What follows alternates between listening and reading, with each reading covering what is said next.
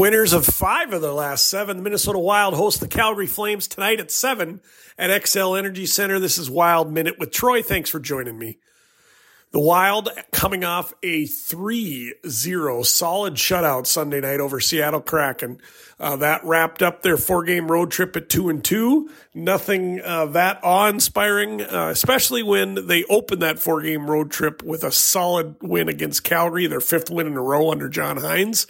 Then, of course, they dropped back-to-back games to Edmonton and Vancouver, and it was good to see Hines' team respond solidly Sunday with that 3-0 win. Yes, the Seattle Kraken are on a losing streak, or were at the time on Sunday, but the Wild did what they need to do after dropping 2 in a row, and Gus was solid in that. The defense was structured. The Wild looked good, and they won 3-0. So they got 4 out of 8 points on that road trip. Again, when you open a 4-game road trip with a win, you always hope to come home with more than a 500 record, or at least 5 out of a potential 8 points. And when you consider that the Wild put themselves in such a hole with that dreadful start, they can't afford 500 play on the road. They got to do better than that, but baby steps. It's still mid-December, and we will take baby steps right now as long as they're trending in the right direction. What's not trending in the right direction is the injury list. So what we know, and we knew this well before the Seattle game, Jonas Brodin, poor old Jimmy, we think he broke a wrist. We think he had surgery either yesterday or the day before, but the Wild put him on the long-term injury list, the LITR, which means they get some salary cap relief. It also means that Brodin's going to be out for quite an amount of time. Now, some of his teammates have talked about hoping to get him back after the holidays.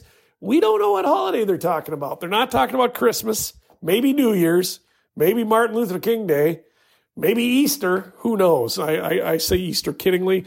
I think expecting Brodin back sometime in mid-January is reasonable, but we will see how that plays out. Now, in practice today, well, first off, in practice yesterday, which was Wednesday, Jared Spurgeon was not on the ice and he wasn't seen. And it was initially reported as just a maintenance load type of day, giving one of your veterans rest. Well, he wasn't on the ice today, and he won't be in the lineup tonight against the Calgary Flames. Jared is day-to-day with a lower body injury. So that means, yes, I mean, we don't want to get too excited here, but Brock Faber is one of the best defensemen on the team. I'm not going to anoint him the best ahead of Brodin or Spurge yet. However, he's close, which is remarkable for his, 30-game career in the NHL. But the bottom line is they're missing Spurge and they're missing Brodin. That is a big chunk of their blue line and a ton of minutes from the blue line. So put everything in a blender. Call up Dakota Mermis from Iowa. Call up Damon Hunt. You got Faber, you got Middleton, you got Goose, you got Merrill, you got Bogosian, you got Mermis, and you got Hunt.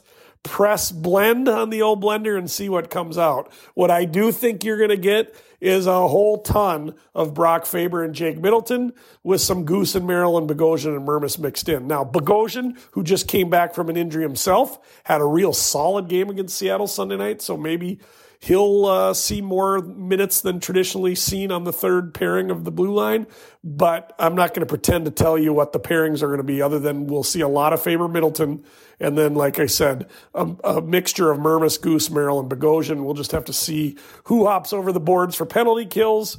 Will Faber, I would assume Faber's going to quarterback the power play. Not a lot of the other options there, so we'll see how that plays out. Certainly an interesting development when you take, like I said, 2 of the top blue liners on this team, and actually 2 of the top 7 or 8 players on the team overall. So that's a big blow to the Wild. Now, the other issue that the Wild have is, and this is where those games against those losses to Edmonton and Vancouver hurt last week, is because the Wild dug themselves such a hole, they likely, if they make the playoffs, will be a wild card team. They're probably not going to pass Dallas or Colorado, certainly. And right now, there's teams like Vancouver Winnipeg, who look like they're going to be that third place team in the division. And the Wild are a long ways from thinking about being one of those top 3 division teams that make the playoffs. So that leaves 2 wild card spots. And they're fighting with almost everyone in the West over those. meaning they have to leapfrog the Arizonas. They have to leapfrog the Calgarys and the Vancouvers. And I could go on. And right now, St. Louis is in there. Nashville is in there. Ton of teams that are going to be bunched together for those final 2 playoff spots. If the Wild are going to contend, they got to win tonight. They got to beat a Calgary. If the Wild are going to contend, they got to win Saturday afternoon against Vancouver at home. Those are games that now, even though they're out of the division, those are games in the West. Those are 4-point games. So even without Spurgeon and Brodin, the Wild have to find a way to win tonight against Calgary. How do they do that? 2 things. Ride the Gus bus. Everybody all aboard on the Gus bus. Pitched a shutout Sunday night. He's in net again. And then hopefully the other thing, let's continue to ride Matt Boldy's heater. Boldy, 6 goals in his last 7 games. Coach Hines yesterday actually said it pretty well. He said, since I put Boldy with Eck, Boldy's starting to play more like Eck. Over the past 7 games, now here's some stats courtesy of the Star Tribune, but they're really interesting. When Boldy's been on the ice, this is a metric that I'm not going to pretend to chart on a daily basis, but it is an understandable metric that makes sense. When Boldy has been on the ice the last 7 games, 90% of the goals scored while he's on the ice are from the Wild. That's phenomenal. Now that you don't have a 90% rate over a season, but over these past 7 games where the Wild have won 5, when Boldy is on the ice, when number 12 is skating up or down the ice, 9 out of 10 goals being scored are from the green sweaters. During that time, Boldy has 5 takeaways. He leads the team with 18 takeaways this season. That's a stat you normally don't associate with Boldy. So yes, Kirill Kaprizov is the Wild's best player. Eriksson Ek is the Wild's most valuable player. The fact that now that Boldy and Ek are paired together on that top line with Kaprizov, Boldy has skated with Ek more than any other forward on the Wild, and the more he does that, the more he plays like Ek. Yes, he's scoring goals now. He's also being a little more physical. He's stronger on the puck. He's stealing pucks. That's good news for the Wild.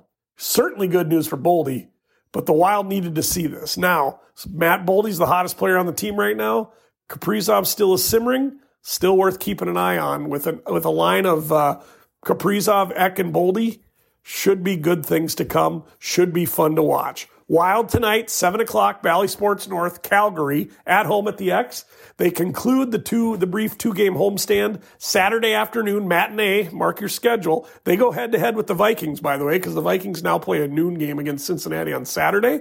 The Vikings are hosting Vancouver at 1 o'clock at the X on Saturday. Then they hit the road. We'll talk about more about that in tomorrow's podcast when we break down, hopefully, tonight's win. Follow the Wild Minute with Troy on Instagram. That's Wild Minute Troy. You have questions, just email me. We usually open the mailbag on our weekly longer podcast with our new addition, Jeff Weinberger. We look forward to doing another one of those in the next couple of days. Email me, wildminutewithtroy@gmail.com. We'll talk to you.